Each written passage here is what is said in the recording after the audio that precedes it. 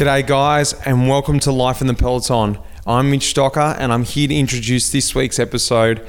I've got a cracking episode for you. I'm talking with my doctor, Team EF Education First team doctor, Dr. Kevin Sprouse. I've actually done an episode with him last year, back in October. If you haven't heard that episode, get across and have a listen to that one because it's a great episode to explain what the day-to-day job is of a professional team doctor. This week's episode is a little bit more specific. We're going to focus on Grand Tours and we're going to focus on the Giro. On the eve of the Giro, I thought, great, let's just see what it's like for a team doctor on a Grand Tour. And that's when I think these guys come into their own. That's when their job becomes really important. When the guys are getting sick, when the wheels are falling off, when they got crashes in the first week and they've got to get through a Grand Tour, how do they keep a team rolling on? How do they keep 8 guys fresh, ready to go every single day? There's a lot in there, so sit back and enjoy this one, and I'm sure you're going to learn something just before the Giro kicks off and away.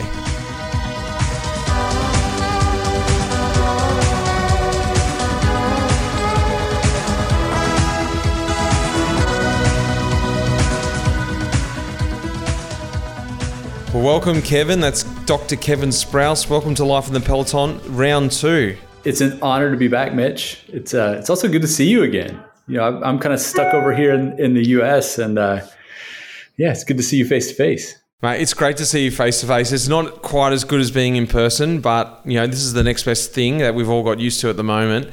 And I did say last time, if anyone hasn't heard it, you got to go back and listen to the very intro episode with Kevin.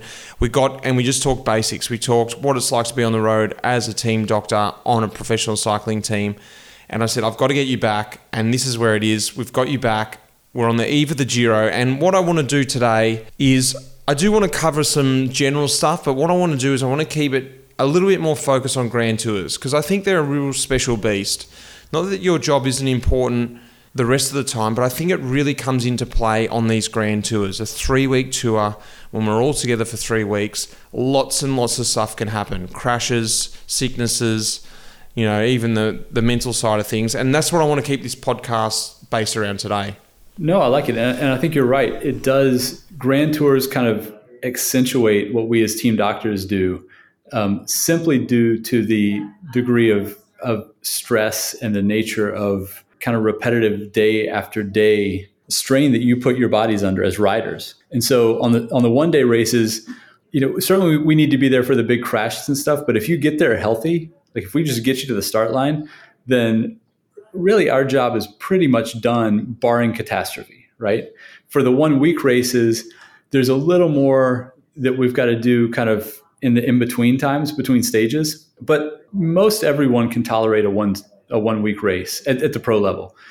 A Grand Tour is a totally different animal. And that 24 days on the road, 21 days of racing, it stresses you guys, but it stresses us. Not in a bad way, but just in terms of what we need to provide. So it is a unique situation that we do 3 times a year. Run me through just then a daily role, like, you know, and how they differ from, like you sort of just touched on it a little bit there, from a 1-day race or even a short stage race to a Grand Tour daily role in your eyes in terms of, you know, the wake up, what your protocol is from there right through to going to bed, you know, because they are very, very long days.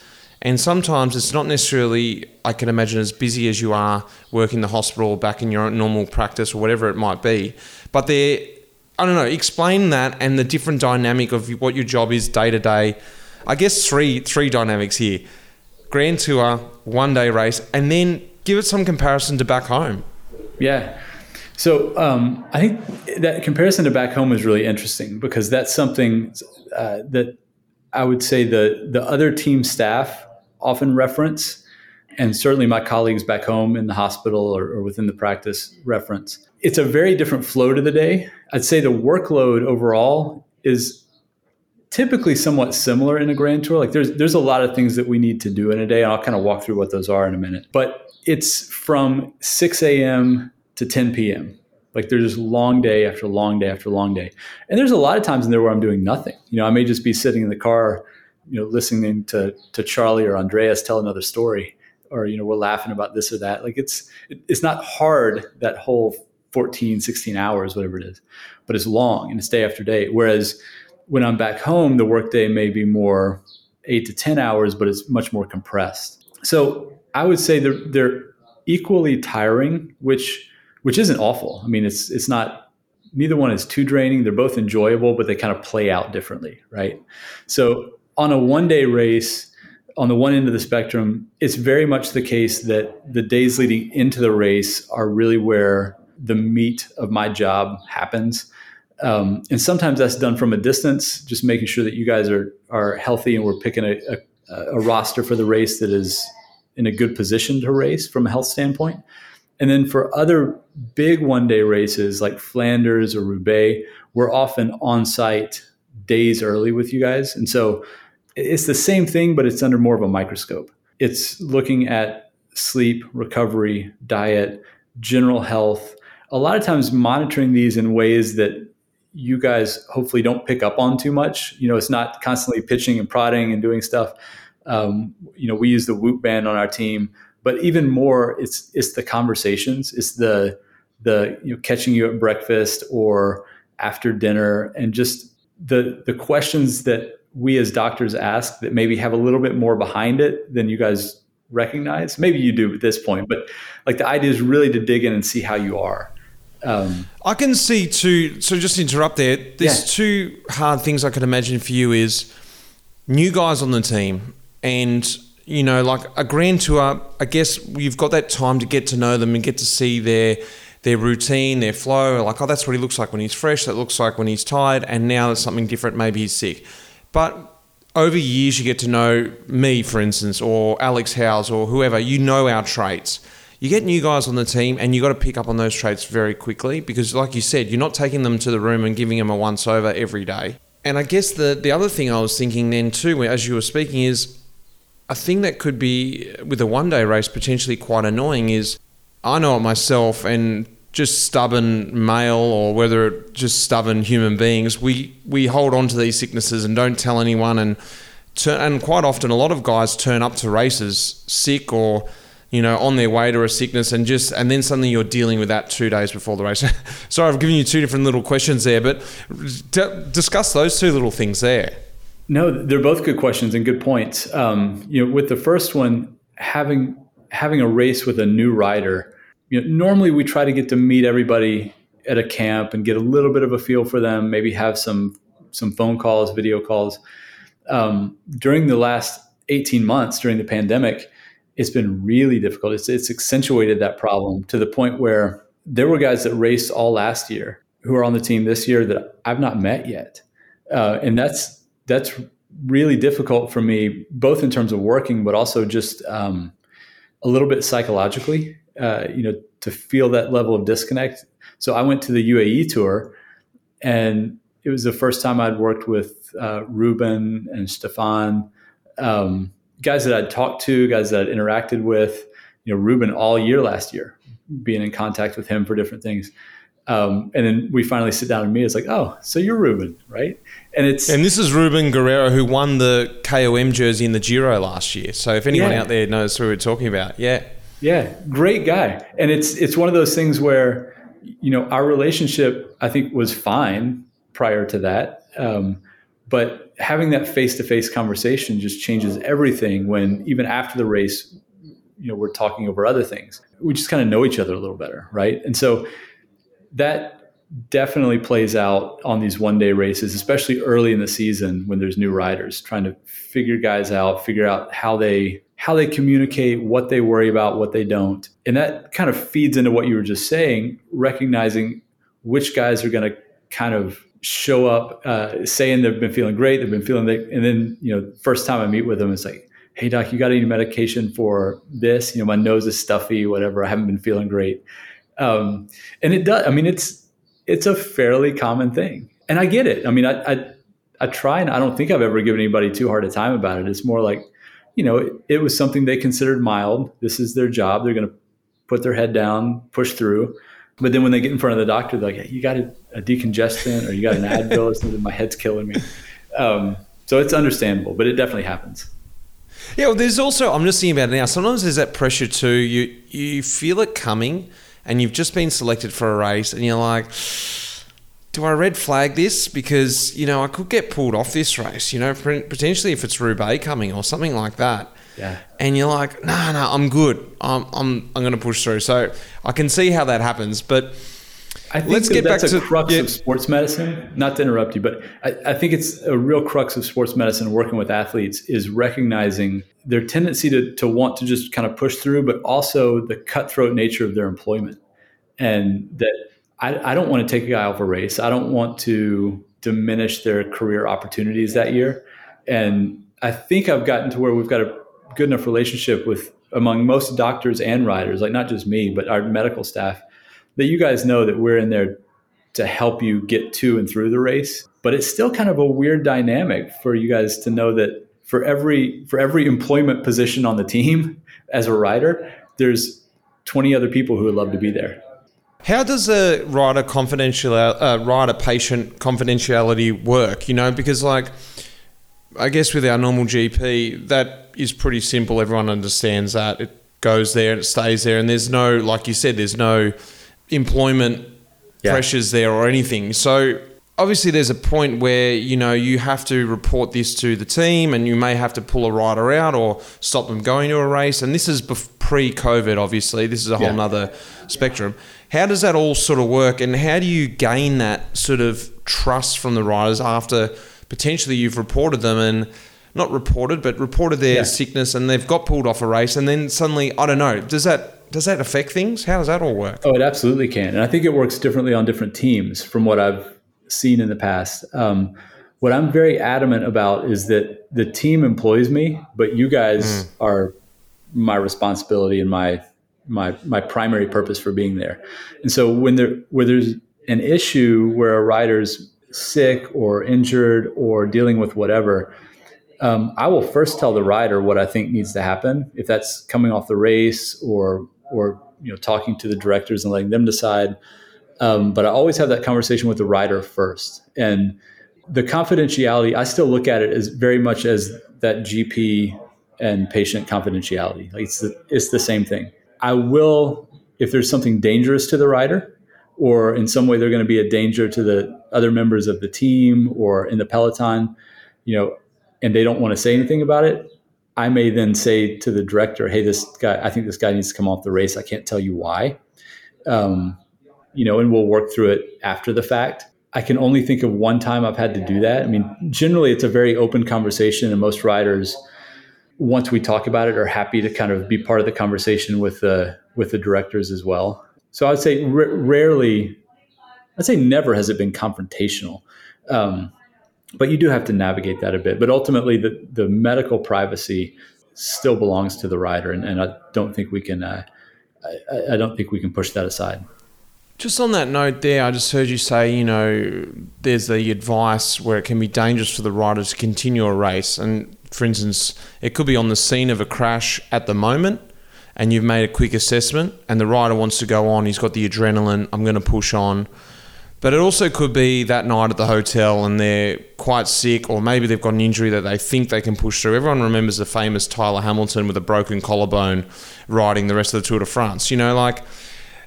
I want to talk about the rider's pain threshold. And just recently, I've got a little story here. I hope Jimmy Whelan from our team doesn't mind me saying this story.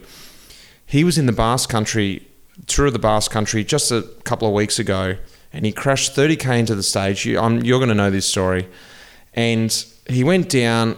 He wasn't sure what happened. He felt a bit of a pain on his hip, and his shoulder was a bit sore. He wasn't too sure. He jumped back on the bike. Very, very hard stage.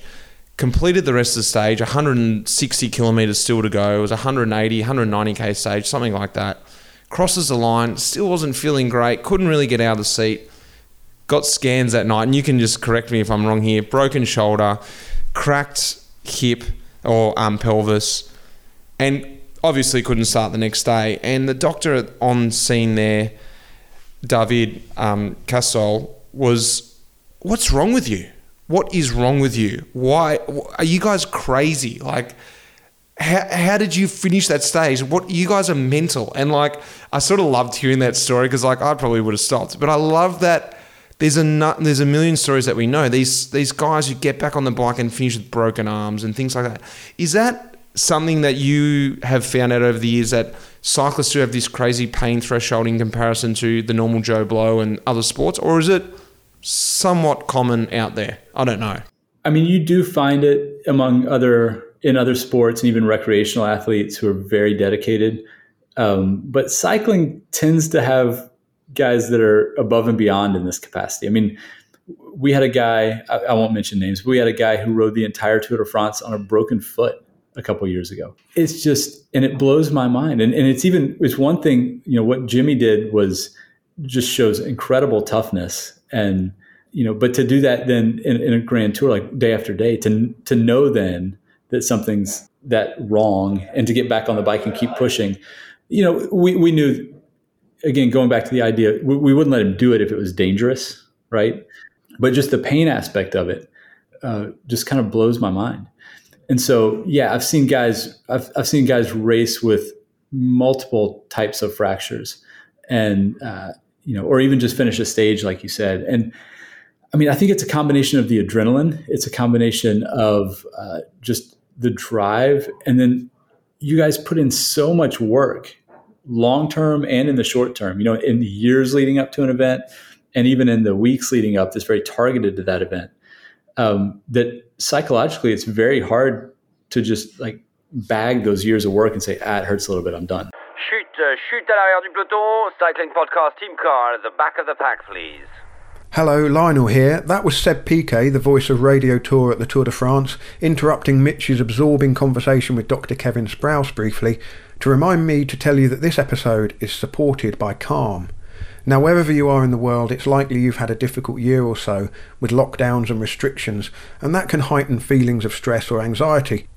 Maybe you've been lucky, but I've certainly had my moments over the past year. Calm is an app that gives you the tools to improve your mental well-being by helping you clear your head with guided meditation programs, curated soundtracks, music, and imaginative sleep stories. If you go to calm.com/cycle now, you'll get 40% off a Calm premium subscription, which includes hundreds of hours of programming. But don't just take my word for it. Here's Orla Chenouille, host of the cycling podcast Feminin. I have a Calm on my phone for a couple of years now, I think. I started meditating a few years ago. I stopped drinking alcohol. I started to meditate instead. And I mean, I've spoken about this before. I suffer from anxiety. So it's something, mental wellness is something that's very present in my life. And I just find it brilliant. What's wonderful about it is there are so many different packages for so many different reasons and needs in your life. There's a little section for kids, which I really like. There are sleep meditations or sleep soundscapes. So I like falling asleep to the sound of like rain on my window, which is handy because I live in Amsterdam and it often rains on my actual window. But for some reason, it just sounds nicer on the Calm app. And I discovered one of the most joyous moments of my adult life recently when I woke at like 4 a.m. or something. One of the kids must have woke me up, and so I was trying to get back to sleep again, and so I was browsing through the Calm app and discovered they had a sleep story with Cillian Murphy, who I'm a bit of a massive fan of. And Cillian Murphy was doing this story where he was taking us on a trip. He wasn't taking us, he was taking me on a train journey around Ireland. And so I was able to, I thought, well, this is the perfect thing to go to sleep. Except, of course, in my head, I'm thinking, oh, I'm in a train going around Ireland with Cillian Murphy, and this is the best thing that's ever happened to me. So I didn't manage to get back to sleep, but I had a wonderful time with me and Cillian on this train. So there's lots to get out of the Calm app. It's really enjoyable, and I use it frequently, actually. I'm a regular user. I think it's really, really good. So go to calm.com/cycle to get 40% off a Calm premium subscription. That's calm.com/cycle to listen to Calm's entire library. That's calm.com/cycle. And relax. Now back to the soothing, reassuring tones of Dr. Kevin Sprouse with Mitch.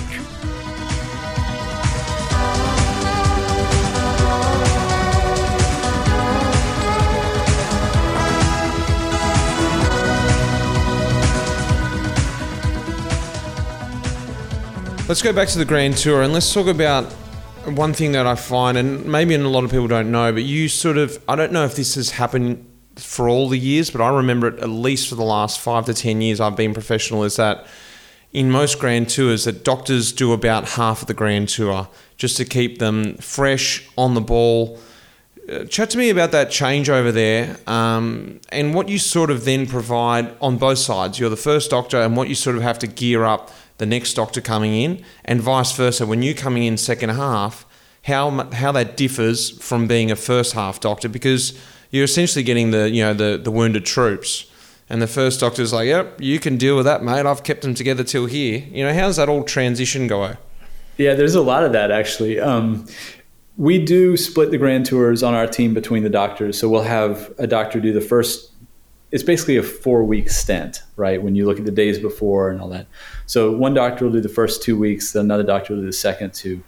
Other teams have a doctor do the entire race. There's not a right or wrong way to do it, I think. Like you alluded to, one, our method keeps our doctors a bit fresher and on the ball. 2, we're all working clinically. So there are some teams who have doctors that only work for the team, which there's arguments for and against that.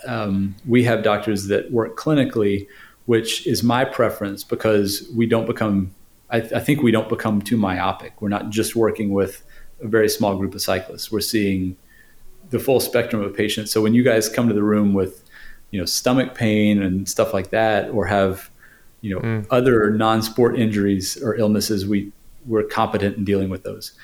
So it's a mix of that. The rationale is a mix of staying fresh, but also being able to maintain our clinical jobs, because we'd probably get fired if we just left for 4 weeks at a time.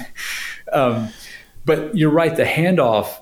So the first doctor usually gets a group of riders and staff that is energized, motivated, like there's this big build to come in. Everybody's feeling good. They've peaked for this event. And even if there's no injuries, like the tour just kind of goes along nicely, at that handoff, which is usually the first rest day, staff's starting to get tired, riders are starting to get tired, some people are maybe starting to get a little sick or just worn down. And so the doctor coming in on the second half, oftentimes when I've done that, I've had to tone it down a bit and realize that you can't come in and be like, hey guys, I'm ready to go because I'm fresh. You've got to get there and just kind of tone it down and meet everybody where they are in terms of their energy levels. With the injuries and illnesses and things, it's a pretty seamless turnover. Most of our medical staff works very well together, and so there's even in the first couple weeks, that doctor is communicating with the doctor coming in the second half, and so it's not like it all takes place at the handoff, but we try to stay involved during the race, and then spend a bit of time face to face on that rest day, handing off the problems almost physically. Like we'll sometimes even walk room to room and see you guys and say, okay, this is what Mitch is dealing with. It depends on the logistics and the travel schedule, but that's always my preference, is that we're able to do that. So that part's pretty seamless. I'd say the biggest challenge is coming into a declining energy level and being excited to be there. Just talking about now, we were talking about the Giro more specifically today, but have you done all 3 Grand Tours? Yeah, I have. Yeah. In your opinion, and you might even know this also because you're the head doctor, so you get to oversee all the data coming in or all the notes coming in from all the doctors from all the races anyway. Mm-hmm. But in your opinion, how do these 3 tours differ in terms of, the Giro typically can get quite cold at some of those mountain passes. So I'm imagining, there's a lot of sort of sicknesses type like flus and, general cold sicknesses, sore throats, what that sort of be. I'm guessing all tours have a lot crashes. You can't necessarily, maybe the Tour has more crashes. I'm not too sure. And the Vuelta maybe could be dealing with the heat side of things and, guys being too relaxed maybe. But run me through the 3 tours there, and maybe what you prefer, maybe you don't. Sure. What's the difference there? Yeah. So you hit it pretty square on the head there. I mean, the Giro is probably one of, I don't know. I like doing all of them. I've done the Tour 7 times, the Giro 4 or 5 times, the Vuelta 4 or 5 times. The Giro is great, and people come into it very energized early-ish in the season. Like they've had some racing building into that, but everybody's fairly fresh and really ready to go. So that part of it is fun. Fitness is usually very good. But you're right. The cold weather, oftentimes some long transfers, especially when you get either if you start down south or, when we start in, say, Israel and then come over, it's just an added stress on the body. And so some of the transfers, some of the weather, it kind of set guys up to get sick. And so we do see a number of upper respiratory illnesses, colds, things that they can push through, but definitely dealing with that more probably in the Giro than the other two Grand Tours. In the Tour de France, definitely it's the stress. I mean, everybody's just a bit on edge. There's good energy, but there's also, all the sponsors are there. Everybody's kind of got high expectations. And so coming in already running hot, probably on the edge of getting sick before they even start. Yeah, because I mean that if you get to do the Tour as a rider, you set up your whole season around it, right? Mm-hmm. Everything will peak for the Tour. And so they come in right on that threshold of being really well trained, and the next step is getting sick, right? And so there's stressors in that regard. So even though the weather isn't necessarily as dramatic most years as, say, the Giro, I would say the illness incidence is not significantly less. That varies year to year, but we've definitely had a number of respiratory illnesses, and then you start to get some GI, some stomach illnesses too, that type of year, just kind of the way the flow of these things work. And then the injuries, like you alluded to, everybody who watches cycling knows the first few stages of the Tour are just, everybody's twitchy. There's people going down left and right. They're hitting road furniture, landing in ditches. And so, it tends to be pretty busy from that standpoint. It sounds like you've almost got, sorry, I was just interrupting. It sounds like almost got, and you can tell me about the third kit bag. You've got like 3 different kit bags. Like the first kit bag's like full of cold and flu and, lots of nasal stuff, like nasal sprays. And the Tour bag's just got full of patches and, let's get to the Vuelta bag. Yeah, no, that's a good point. So the Vuelta, like you characterized it, you kind of get guys who are, definitely still professional about how they approach it, but there's much less stress. The Vuelta I actually love doing the Vuelta for that reason. It's a nice time of year. It is hot, but it's a nice time of year in Spain. The level of stress is like 2 notches lower than the other Grand Tours. And because of that, honestly, people tend to perform pretty well. You take some of that weight off the shoulders. I'd say the main things that we see there really transition more to, again, the injuries, crashes, those type of things that are just going to happen, but more of the stomach bug, kind of hot weather stuff. So you might get some, before we had chefs, some food poisoning at some of the hotels, just given it stays hot in the areas where they eat and cook. But even just one of the things that we see that honestly, I kind of, when it was first posed to me as a way for people getting sick, I didn't quite believe it, but the stuff flying up from the road onto the water bottles. So, you've got, in the summer, you've got a lot of farming going on. You've got a lot of harvesting, olives, and you've got trucks going back and forth across the roads, spilling stuff. And sometimes that's manure or whatever they're using on the fields, right? And then you guys ride through, maybe it's raining and stuff's flying up on the water bottle and you're drinking out of the water bottle. So that tends to be a bit seasonal as well. We'll see that in Belgium, and we'll see that in the Vuelta if it rains. So each race does have a bit of a character to it, even from a medical standpoint. And when you've done them a few times, you start to expect certain things. And I haven't started packing differently for them yet, but maybe my kits will start to look different now. That's a good point.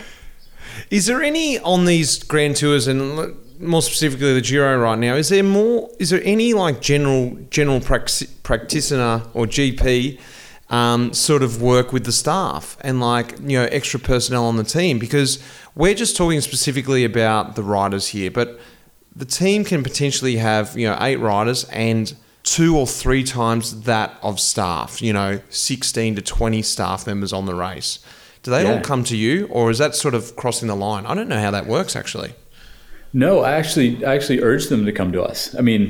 I think of our medical staff on the team as being their medical staff as well, because if they're not doing their job, whether at a race or away from the race, if they're hindered from an illness, injury, whatever concern, they can't contribute what they need to contribute for you guys to perform at your best. And ultimately, that's what we're all there for, is for, to support you guys and to support the greater team. I absolutely want them coming to us with any concerns, and they do. Sometimes there's injuries, whether it's a mechanic who cuts his hand, or, somebody falls down the steps of the truck or the bus, falls down some hotel stairs. I've seen some crazy stuff. We'll take care of that, but it's also illnesses that come up. And oftentimes even questions around, maybe they have a long-standing medical condition. They have high blood pressure or seizures or whatever that they're medicated for, and they run out of medicine, or they lose their medicine. We've got to help them find a pharmacy to get it. So it does happen frequently. And at the Tour de France, it even includes sponsors oftentimes. I've had numerous times where a sponsor who's there gets injured or gets sick and whatever, and we're seeing them and trying to help them feel better so that they can move on to the next stage with us. Let's go now a little bit more specific to the race and the race. I think this is really interesting. I want you to run through in what you try and implement, but in general what our team or most teams implement, and that's the post-race protocol. And I want to talk a little bit about the bus and the hotel, and that's to do with recovery. Also could be to do with after a rainy stage. It could be like, let's have a knack or something to make sure you guys aren't going to catch a flu or a cold. And then we get back to the hotel, whether that's an ice bath or whether that's feeling. Run me through what you try and implement with our team. Yeah. So I think the nutritional component of recovery is massively important for performance, but also for health. When you start to get into a caloric deficit and a carbohydrate deficit, and that deficit extends in terms of time period, we know that depresses the immune system. And so a part of that recovery process that is medical, that you may not think of being medical, is that recovery bottle you're handed, the rice and chicken or eggs or whatever that's made on the bus. All of that is supporting you medically and from a health standpoint for the next day. So it really starts with that. If it's been rainy, if it's been cold, we may pull out some things like you mentioned, like the NAC or the N-acetylcysteine, also called Flumicil in Spain, which is just an antioxidant that's been shown to help kind of clear mucus and just improve how quickly somebody heals up. It's not it's certainly not a be-all, end-all for warding off sickness, but it's just a little bit of support, like we do with vitamin C or even a hot tea if it's been really cold. Just get you warmed up. Zinc or something, yeah. Yeah, zinc for sure. So it's using that stuff, but using it in a supportive way, not to say that it's going to be like you have to have this or you're going to get sick. It's more just making sure you have what you need. And then there's the environmental component too. So if it's been a really cold day, getting you warmed up, and that can be just taking a shower. A lot of times it's making sure you get to the shower quickly and don't linger on the bus, because sometimes on the bus it feels a little warmer in there because you've been out in the cold, but it's still not that warm, and we really want you cleaned off, really warmed up and recovered. And so kind of pushing guys into the shower sometimes. Vice versa, if it's been really hot, helping you figure out ways to cool down, whether that's an ice bath or a cold shower or just putting ice down your shirt or whatever. But all those things of kind of bringing the body back to a place of normality, whether it's calories, antioxidant support, temperature support, all that moves to get you into a better place to avoid illness and be better ready to go the next day. And then we get to the hotel, and you guys have the benefit of a massage each night, which is fantastic, I think. What do you miss that when you're not at a race? Well, I was going to say, just before you go to that, back to the bus, just in case anyone doesn't understand exactly what we're talking about.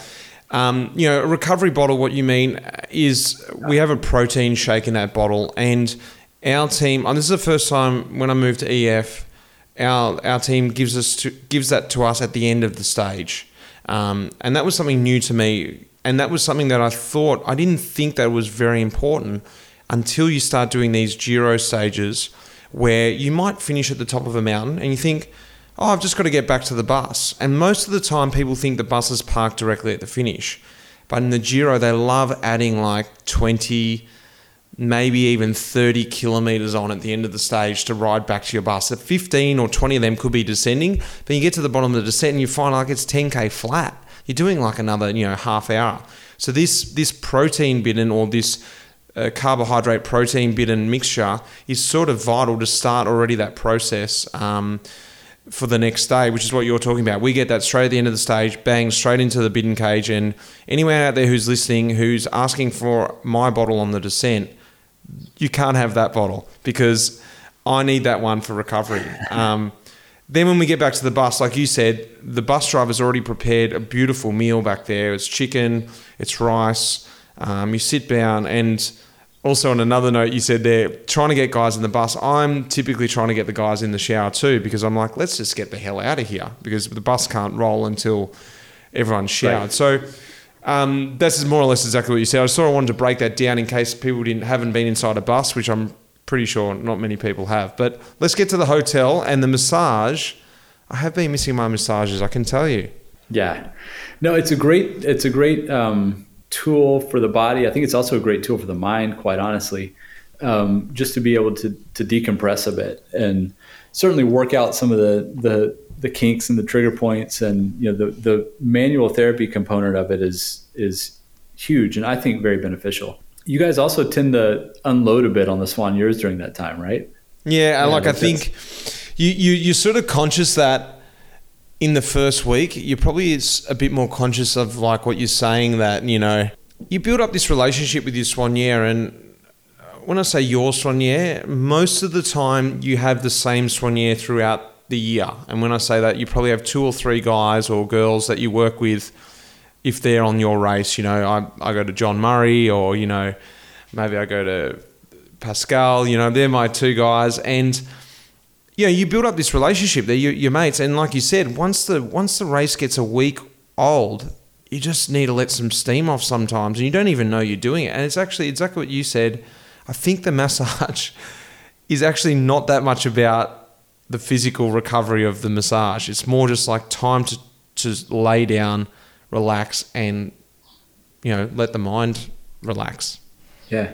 And it's kind of a safe place for you guys to, you can be quiet, or you can bitch and moan about whatever went wrong that day, right? And know that it just stays in that room. And the same with the chiros. It's a good place to just kind of let off some steam, which I think the reason I mentioned that is that's a big component of recovery. If you kind of keep some of that stuff inside, which it's going to happen. It's a competitive environment. You guys are all fighting for position for hours on end, like constantly being told to move up or come to the car and get this and then move back up. Like it's stressful. Mm-hmm. And if you don't have an outlet to kind of at the end of the day process and release that a bit, then it's just going to impede your recovery overnight. Your stress levels go up and all that. So I think that's a massive part of the recovery process.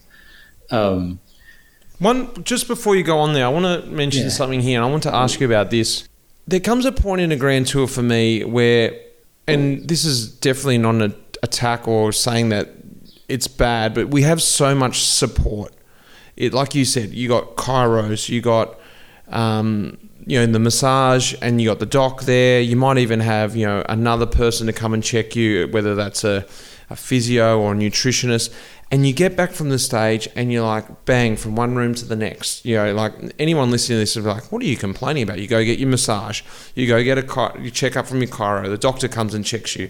Nutritionist brings in some food. You're like getting wrapped up in cotton wool. But there comes a point where it's too much. Sure. And you just literally want to wipe the slate clean and go, I'm doing nothing tonight and I want to go to my room. And what I wanted to ask you is the balance between sleep and, let's say, massage. Let's just put all that stuff in the bracket of massage, chiro, whatever. There comes a point, and Lawson Craddock made me aware of this, that when he crashed in the Tour de France a few years ago and famously rode the rest of the tour, he said it came to a point where he goes, I was not getting massage anymore because I was concentrating on sleep. I just pretty much threw my massage aside, we got to the hotel so late that it was like eat, get to bed, and get as many hours I could sleep. What's your opinion on that? Because, you know, there is that balance. Let's talk about the Vuelta. We're not getting to the hotel till 9 or 10 o'clock at night, and then you start that process. Yeah, and you got to throw dinner in there as well. I mean, there's a lot to do in that time. I'm the one who had that conversation with Lawson and said, look, I think we need to prioritize sleep and see what we can cut out. And I think there's probably some of that to be gained even when not injured. Like if you kind of look across everything that you have to do and the timing you have to do it in. So a late stage at the Vuelta. The Vuelta is nice because it's going to start late the next day too. So everything's shifted. But still, when you've got kind of a compressed window, maybe it's a long transfer or whatever else, and you start to look at dinner, chiro, massage, whatever else, I do think there's a point at which you say, actually, you know, I'm going to cut one of these out, probably not dinner, but cut something out because I feel good, and I really would benefit more from an extra hour of sleep tonight. And I'm totally on board with that. And honestly, I'd like to see cycling go a little bit more that direction.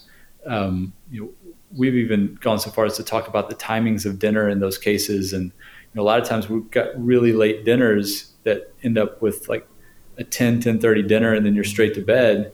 That's not great for digestion. That's not great for sleep either. And so looking at it and saying, is there a way to do even dinner differently on a transfer stage? So I think we're starting to look at it in a new light and recognize that just cramming as much as we can into there, sometimes at the expense of sleep, is not necessarily the best protocol for you guys. The flip side is there's not an easy answer to what is best. So I don't sit here and pretend to know that we should do it exactly one way or the other.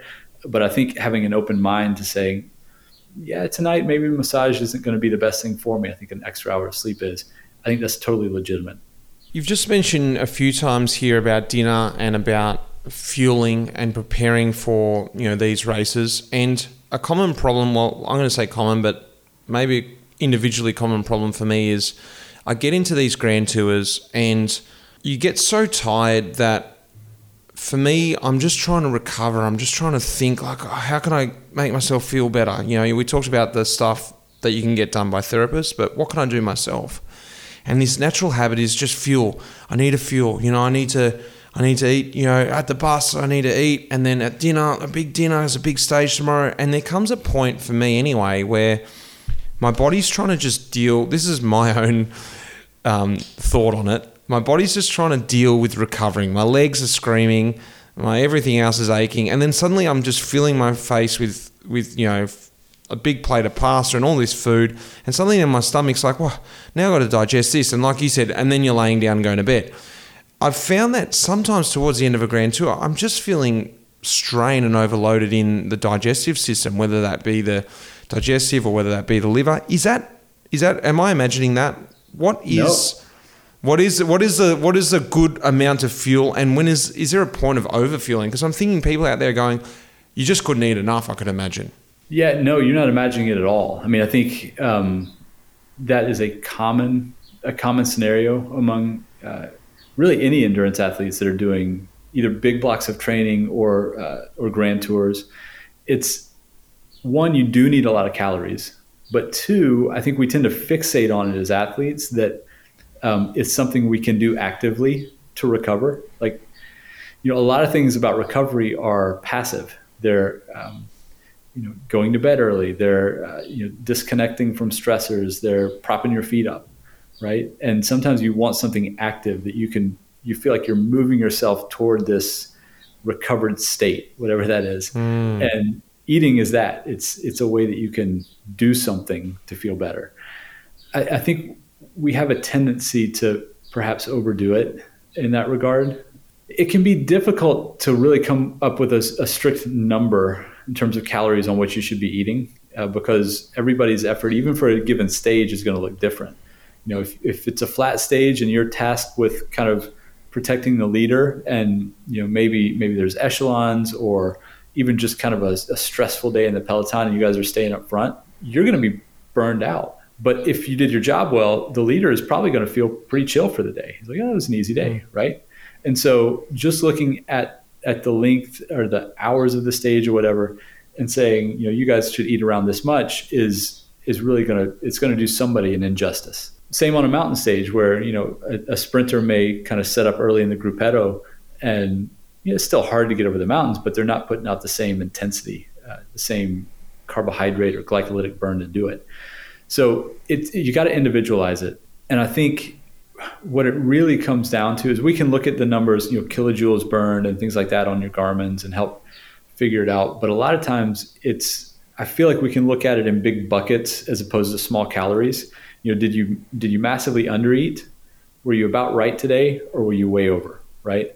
And then look at food quality. And quality plays a big role. So if you've got lots of vegetables and healthy grains that have been cooked by a chef who knows how to both do it in a healthy manner but make it taste good, then you're going to kind of default into where you need to be from a refueling standpoint. If you end up with those very late dinners, kind of something hastily thrown together, or you're at a race where we don't have a chef, I feel like that's where things really tend to go awry. It's a difficult equation. I agree. It's hard to nail it just right. And your experience goes a long way, I think. Let's talk about the other end of the spectrum, and depletion, which can be something that you just knew happened and you couldn't help it. For instance, the race just happened. It's going so hard. You never had time to get a feed bag.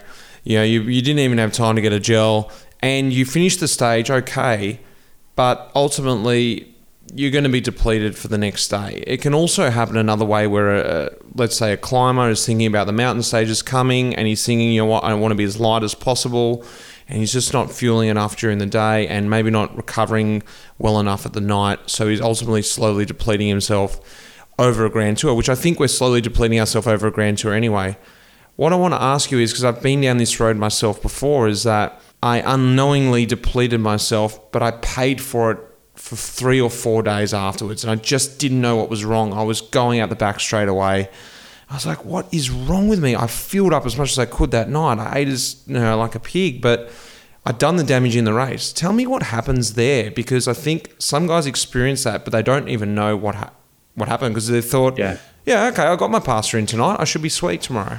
Yeah, when you get really deep in the hole from a fueling standpoint, what we're talking about is glycogen depletion. So glycogen is stored carbohydrate in the muscle, and you can only store 1,500 to 2,000 calories. And obviously you're going to burn a lot more than that in any given stage. And so if you're constantly depleting that and you get a little bit too far, your body has certain things that it does to go into almost like a starvation mode, or this switch flips to kind of protect you from doing too much. Evolutionarily, you don't want to die, right? It doesn't know that there's 3 ambulances behind and cars full of food. It wants to just shut things down. And so even though you can refill the glycogen for the most part with a good refueling program once you finish and before you start the next day, some damage is done to the muscles. There's hormonal, I won't say hormonal damage, there's hormonal repercussions of that. And there's still a bit of a governor that's left on to say, okay, yesterday you did the same thing. You climbed on a bike and you took off and it went really poorly. Like we ended up totally depleted, which puts us at risk for illness and all kinds of stuff. And now you're climbing back on a bike and doing it again. We're going to put a governor on this and make sure you don't go too hard, right? So the body just starts to slow things down a bit. And it's almost like you need to kind of get it back to a place where it's comfortable again for a bit. I mean, this is a really oversimplification, but I think people can identify with the idea that, if you're constantly putting the body in an overstressed position, it's going to, if you don't slow down, it's going to slow you down. And then, so you've got to kind of retrain it to say, okay, now that everything's full again, I'm calm, maybe have an easy day in there. And then the body's like, okay, we can do this. And it kind of releases a bit and lets you go again, which is why a rest day can be so perfectly timed if you get it right. Is it though true in terms of that it's not as simple as, for instance, everyone knows the feeling of hunger flatting, and hunger flatting extremely. So you hunger flat and you ride through that and you really, really deplete yourself. is it not as simple as fueling up that night? Because from what I understand, you simply just can't absorb that. The muscles are going to take a few days to fully replenish. How does that all work? Yeah, you'll replenish the vast majority of it, but if you can hold 2,000 calories and you maybe you hunger flat and you push through, you're going to get down to maybe 500. You're not going to get to zero, right? Like that would be, your body won't let that happen. It'd be catastrophic. But maybe you get down to 500 or 300 and you refill and you're back to, call it 1,700, right? Like that's all. So you're starting at a 300 deficit and you've got a little bit of damage to the muscles. You've got this hormonal and central governor kind of holding you back a bit. But you still kind of try to go because you need to be with the group. And so you started at 700, you deplete again. The next day you maybe only get it up to 1,500.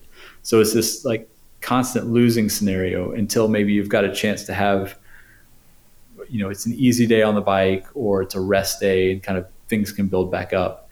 So it's not strictly glycogen by any means, but it plays a role.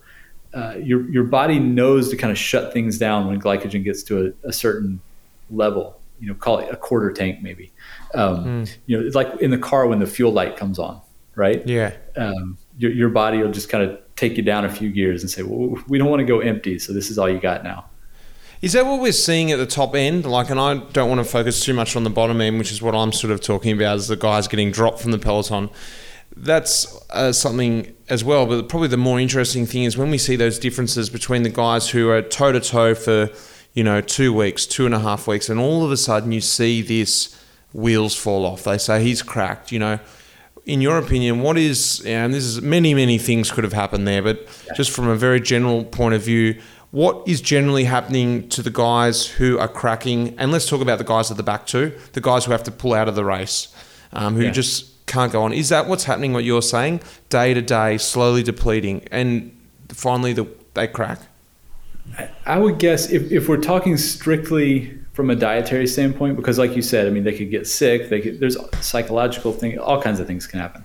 But if we're looking at those two scenarios from a dietary standpoint, I would guess that more frequently that's two different scenarios. The guy in the back who eventually just falls off and cannot get back is probably that cumulative day after day, just going a bit harder than they're able to replenish. And that may not be strictly nutritional. They may be doing their nutrition correctly, but they don't have the fitness to hang. And what happens is so they're pushing at a higher relative intensity than the guys who are able to hang in there, which means they have a higher nutritional need and they can't meet that, right? So it's kind of a losing equation on the back end. And eventually their bank account is depleted and they're out the back.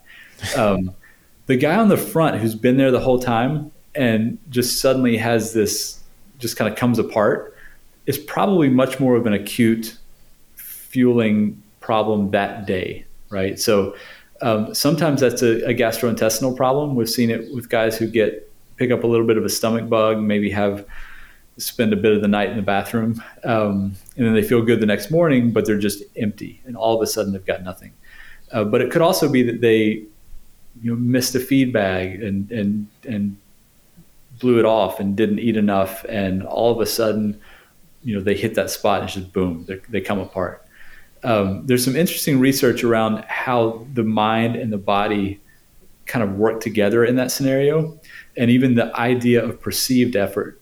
So two guys can be at the front of the race, both equally well fueled and able to do the same effort, but if one guy's kind of smiling and the other guy looks over the other guy and gives him that look like, hey, this doesn't hurt, is hiding it well, or even tricking himself into it, and the other guy is like deep in a pain cave, it's very likely that he's just going to pop, right? Yeah. And you've probably experienced that just as an athlete in the past. If you're able to kind of summon a smile, so to speak, your whole body feels better for it. And if you can smile at the guy next to you who's struggling, like you can see them kind of immediately just shoulders drop. It's funny you say that, because I can't remember if it was my coach or who told me, but they said, on your head stem, stick a smiley face or stick a note saying smile. And I do try and remember that especially in the moments when it's raining, cold, crosswind in Belgium, and you're going, what the hell am I doing here? I'm like, laugh it off, you know? It's good. This is fun, you know, like, and it takes a lot of mental strength, and you sort of, and this is a slightly different scenario, but this is like you're fighting yourself almost, and you just laugh about how ridiculous it is.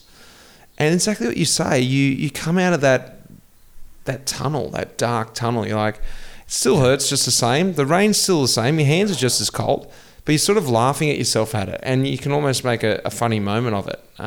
It's interesting, that psychology.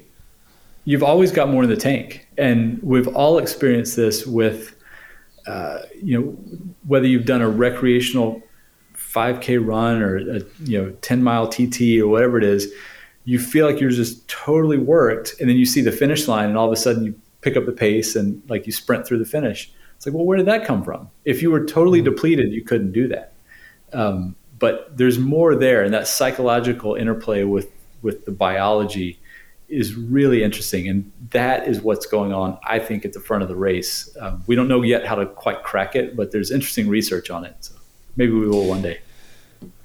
Awesome. I've got a couple last questions for you. I want to talk about caffeine for a minute, because this is now, we're talking about nutrition, and I think this is something that is really interesting, and I use it as well. I'm a massive coffee drinker, but as well use caffeine gels in the race, or even in training now.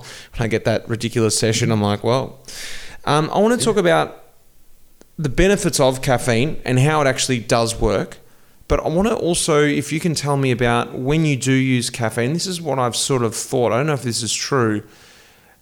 The feeling I get is caffeine allows you to mask the pain, or whatever it does, allows you to go that bit deeper. But the problem is your body has that pain level to stop you going that deep for a reason. The next day you pay the price. Tell me a little bit about how it works and the price you do pay for it. Yeah, so there's vast studies on caffeine and performance. And it is definitely effective. It's not a game changer. I mean, it's not the be all end all, but it's a good way to get an extra percent or two.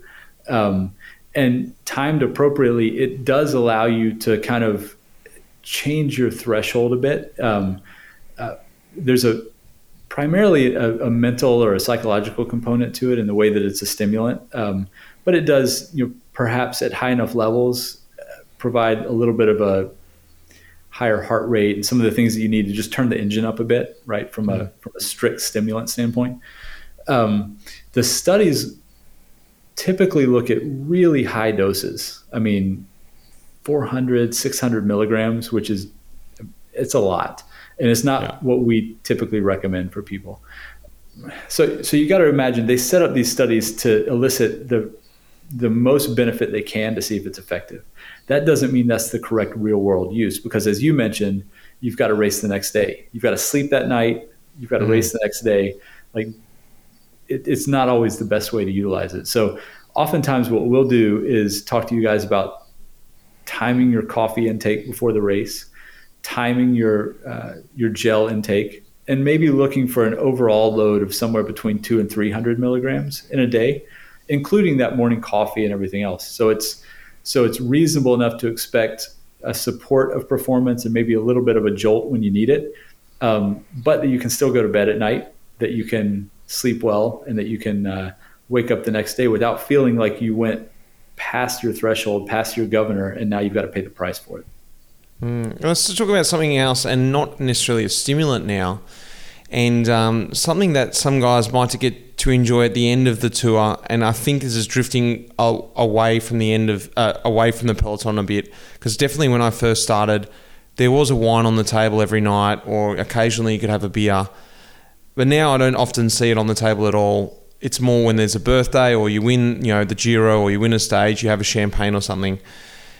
How much does alcohol really affect our performance? And like having a beer on the bus, I've heard about this infamous, Movistar team. I've got to get on that team. They've got a fridge there with beers. They come in, Valverde has a beer every day. That's what he has. He's never going to change it. And that's his recovery. How much does it affect our performance? Is that a myth, or is it true? Tell us about that. No, I think it's true, and I think it's individual. But you're right. I mean, Sagan's always got a beer after the race. I've heard tale from some of our directors that one of them was on a team that when you walked in, there were 3 bottles of liquor on the wall, and you picked which one you wanted a shot from. Like that's how you started your recovery. So I think so. Alcohol, it's a toxin, right? It's something your body has to process, has to kind of work to eliminate. It really doesn't. Alcohol in and of itself doesn't have any properties that's going to help recovery. There's carbohydrates in beer. There's antioxidants in wine. Those things may play a small role, but you can get them elsewhere without the toxin added. So I think it does impact recovery, but I think where it impacts recovery more that we've not really appreciated in the past is sleep. And maybe not one drink. I would think, if you had a glass of wine with dinner or a beer after the stage, there's probably very little, if any, downside to recovery. But I do think any more than that, and you're probably crossing a threshold where it's going to disrupt sleep, disrupt some of the recovery processes, even some of the hormonal processes. And given that and how much effort you put into prepping for a Grand Tour or any race and wanting to perform day after day, it just seems like a good thing to avoid until, either you win and you have a glass of champagne, or at the end of the race and you kind of celebrate with a few drinks. But it's probably not horrendous in moderation, to be honest. Well, this is a bit of a big one, and this is sort of the last thing I wanted to chat to you about, and I've left it to the end because everyone knows about this right now, but they don't know how it's affecting cycling per se on the inside. I'm talking about COVID.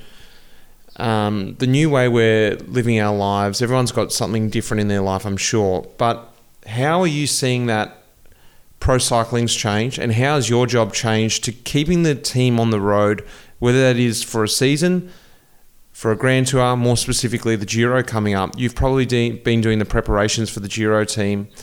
What are some protocols? What are some things you've implemented that you would have never have done 2 years ago? Yeah, it's changed my job a lot. I mean, I think it's changed everybody's job a lot, but you're asking about mine. Aside from the fact that I've not been able to travel to as many races, a lot of my role within the team has become much more administrative in the oversight of COVID protocols, as opposed to working closely with athletes on injuries, illnesses, dietary things, performance, the things that I really love. I'll be honest, I don't love dealing with the COVID stuff. I don't love, nobody likes COVID, but even like the administrative side of it, like that's just not my thing. But we've all had to kind of step into roles we didn't really sign up for, right? And so a lot of times, especially last year, it was figuring out where we can get tests, how to submit the results of those tests, what's the testing protocol going to be at this race versus this race, just constantly juggling these balls around testing and sanitary protocols, and where can we have 2 people in a hotel room versus 1. Is this person allowed to fly? If they land this day, they'll have this many days off to quarantine. It was just constant questions around logistics and what's acceptable and what's not. This year we've got a little bit more of a flow to that, so that we do have in place some protocols within the team of, if you travel, how long do you need to kind of sit it out to this? You get there early, wait on the side, quarantine, make sure you don't develop symptoms. And so we've kind of got that down, but it's still a lot of logistics and filing of reports with the UCI. And that just is what it is, but it kind of stinks. I'll be ready I'm ready for it all to be over. I think like everyone out there listening right now, for sure. Mate, finally, seeing as you're not going to be at the Giro this year, thinking back to your Giros, what are you really going to miss? What are you going to miss about being on the Giro? What are you going to miss about being in Italy? What's that one thing that sticks in your mind about the Giro d'Italia? That's easy. It's the food. I mean, I love the race, and the race is great because it's kind of a passionate race. The riders are into it, the fans are into it. Like, it's beautiful scenery, it's dramatic. So definitely miss that part. I kind of say the food tongue in cheek, but the food when you're in Italy, even at the little, like, I'd say especially at the little mom and pop hotels, that maybe the hotel is not that special to look at, but you go to dinner and it's all these fresh vegetables and amazing pasta, and they finish it with a nice cannoli, or as Alberto told me, it's not cannoli if it's one, it's cannolo. So just having that opportunity to enjoy the food, but also kind of the relationships that happen when you're just sitting at the table for an hour and a half enjoying a long dinner at the end of a hard day. It's really fun, and I will miss that for sure. I'm going to miss it too. It's been good to chat to you today. And I want to say to everyone out there, if they didn't hear the podcast before, go back and listen to the first podcast I did with Kevin. But we have only just sort of touched on a few topics here. You got to go across and have a listen to Kevin's podcast. He has his own podcast called The Podium, which I frequently listen to. And it's got everything we've talked about and a hell of a lot more in a lot more detail, but very, very easy to understand and comprehend. Kev, do you want to say anything about your podcast there? Because I can't recommend it highly enough, and I think a lot of people would get a lot out of it. I appreciate that, Mitch. It's just we try to take a single topic in each episode, a single topic regarding health and performance, and just dig deep into it. But like you said, we try to go deep in the science, but maintain a level of accessibility so that anyone can listen to it and get most, if not all of it, and hopefully come away with something actionable. So, I'd welcome anybody to come listen to it. Thanks for mentioning it, Mitch. No problems, guys. That's The Podium. And Kev, good to speak to you, mate. I hope to see you in person soon, and I hope we can go for one of those coffee rides we used to do all those years ago. For sure. I'm planning on it still.